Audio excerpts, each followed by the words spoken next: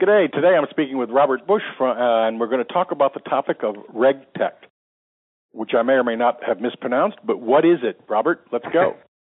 Yeah, hi Monty. So the term RegTech is used to describe the use of technology with respect to regulatory monitoring, reporting and compliance. So RegTech refers to any technology created to address regulatory challenges and help companies understand their regulatory and compliance requirements, but also implement controls to mitigate any risk. So RegTech includes supplementing existing risk and compliance workflow to fully automate these through cutting-edge technologies like AI and blockchain. Another defining feature of RegTech is that the solutions tend to be cloud-based. So using the cloud means that data can be remotely maintained and managed and backed up. And subsequently, this leads to lower costs, higher flexibility and control of the data, as well as additional security features such as data encryption. FinTech, on the other hand, refers to the use of technologies in the financial services industry to improve operational and customer engagement capabilities. Often these two terms are applied to banking and financial services exclusively. RegTech is assumed to be a subset of FinTech. However, RegTech is broader than FinTech. While FinTech and RegTech are changing the face of banks and financial institutions, RegTech is applicable to many more industries. And do I understand then that RegTech is more for companies in a compliance role rather than customer-facing? That's exactly right. So RegTech is designed to address the issues with reporting to regulators, where FinTech is relating to customer engagement capabilities and improving those operational workflows. I get it. Thank you for clarifying that for me.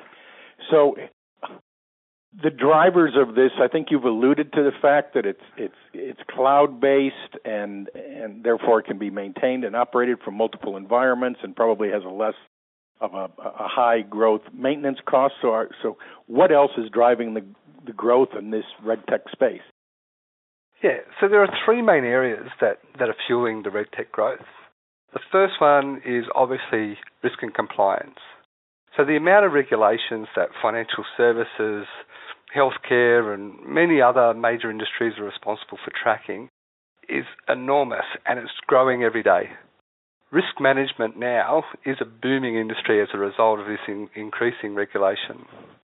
In the years following the GFC, the easiest way to implement these control functions was to throw people and increase headcount in the risk and compliance space.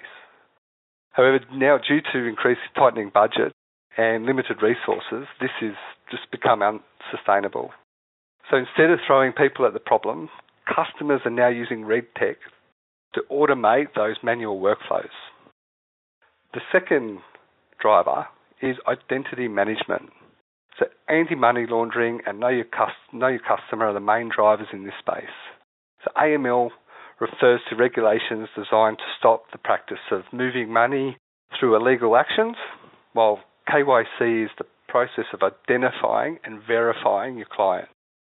So RegTech technology can assist with this existing cumbersome process in confirming a person's identity. Okay, can I interrupt you just for a second there, Robert? So AML stands for what? Anti-money laundering. Okay, all right. And then the other one you had there was CK something or other? KYC. So KYC stands for Know Your Customer. So understand who your customer is. Right. Okay. So there's a mitigation of a criminal element here, which is kind of a negative thing, but we need that. And then the other one is a closeness thing, an affinity thing, where we're trying to get closer to our customers through the knowledge. That's right. We really need to understand who our customers are. Great. Okay. You've clarified up two big ones for me. Thank you. So the third main driver for RegTech growth is regulatory reporting. So ongoing reporting is required by the regulators to assess an organisation's operations and its compliance with their regulatory provisions. RegTech enables automated reporting to support these reporting requirements. So they're the three main drivers fueling the growth of RegTech. Does that RegTech reporting allow the regulatory body to ad hoc query the process, or are you pushing out reports? How does that work actually? So it's all automated. So the reports that you design within the RegTech space are all fully automated, and they're customised reports that have been required by the regulatory bodies. Right. Okay. I guess this demand is insatiable. It's never going to end. It's just going to keep growing, and every time there's litigation, they're going to say you could have done more, and so you're going to have to. Exactly right. Exactly right. Every time there's a new GFC or a new breach or a new collapse of a company, those internal controls will be assessed, and as a result, and to ensure they don't reoccur, heavier regulations are going to be applied, which will require further and more detailed reporting. So not trying to catch you on the hop here, and we can edit this out if we need to, Robert. Yep. We've just been in a process where we've got a Royal Commission looking at the financial services industry, as you were aware. So is this an area in an industry that's ripe for the fact for RegTech to come in and protect the consumers as well? You can almost expect, as a result of this Royal Commission, and based on the findings that have come out of that so far, that there'll be additional reporting required from financial institutions and specifically banks. Right. And how are you applying this in your corporation with your funds and the things that you're doing?